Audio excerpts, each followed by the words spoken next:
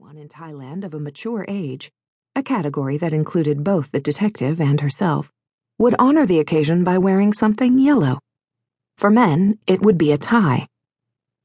Ladarat herself was honoring the day with a yellow silk blouse, along with a blue skirt that was her constant uniform. They were not particularly flattering to her thin figure, she knew. Her late husband, Sambun, had often joked, gently, that sometimes it was difficult to tell whether a suit of clothes concealed his wife or whether perhaps they hid a coat hanger. It was true she lacked obvious feminine landmarks. That, plus oversized glasses and hair pinned tightly in a bun, admittedly did not contribute to a figure of surpassing beauty. But Ladarat Patalun was not the sort of person to dwell on herself, either her strong points or any points at all. Those people existed, she knew, particularly in Sipat Hospital. They were very much aware of their finer points, in particular, and eagerly sought out confirmation of those points. These were people who waited hungrily for compliments, much as a hunting crocodile lurks in the reeds by the edge of a lake. If she were that sort of person, the sort of person who dwells on her talents and wants to add yet another to her list, it might have occurred to her to think that her deduction regarding Kun Wiriya's nervousness revealed the hidden talents of a detective. She might have reached this conclusion because she noticed things like the doctor's behavior, and not everyone did. But she was most emphatically not the sort of person to dwell on her talents. Besides, her perceptiveness wasn't even a talent, really. Not any more than being a nurse ethicist was a talent. Anyone could do it, given the right training. Ladarat herself was certainly nothing special. Being an ethicist was all about observing, and that was more of a habit. Anyone could do it. You just had to be quiet and listen and watch. That's all. It was a habit that was a little like finding forest elephants in her home village near Ma Jo, in the far northwestern corner of Thailand.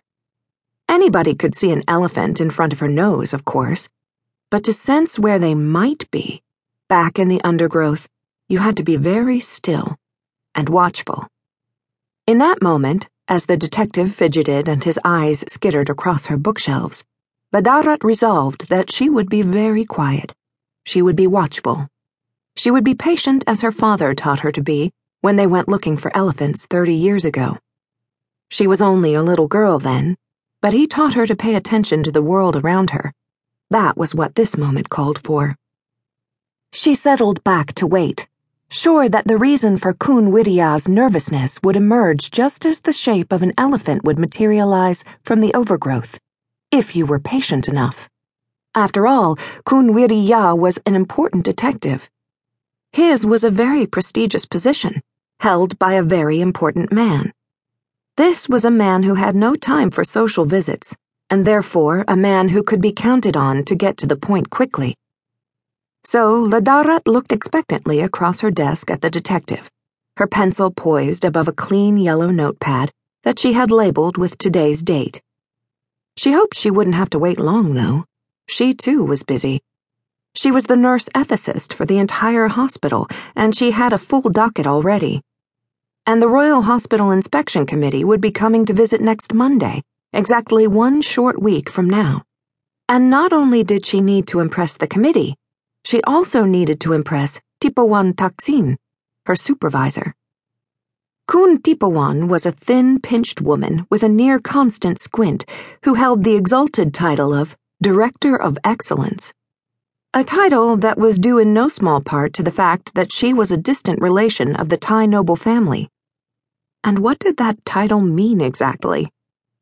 Anyway, impressing the inspector was one thing, but impressing the tough Kun Tipawan would be something else altogether.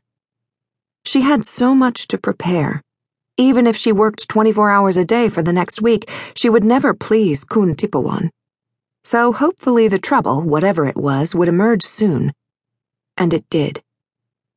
"I mean to say," the detective said, "we may be looking for a murderer." Ladarat nodded, but suspected that she did not entirely succeed in maintaining a calm, unruffled demeanor. It wasn't every day that she had such a conversation about murder. In fact,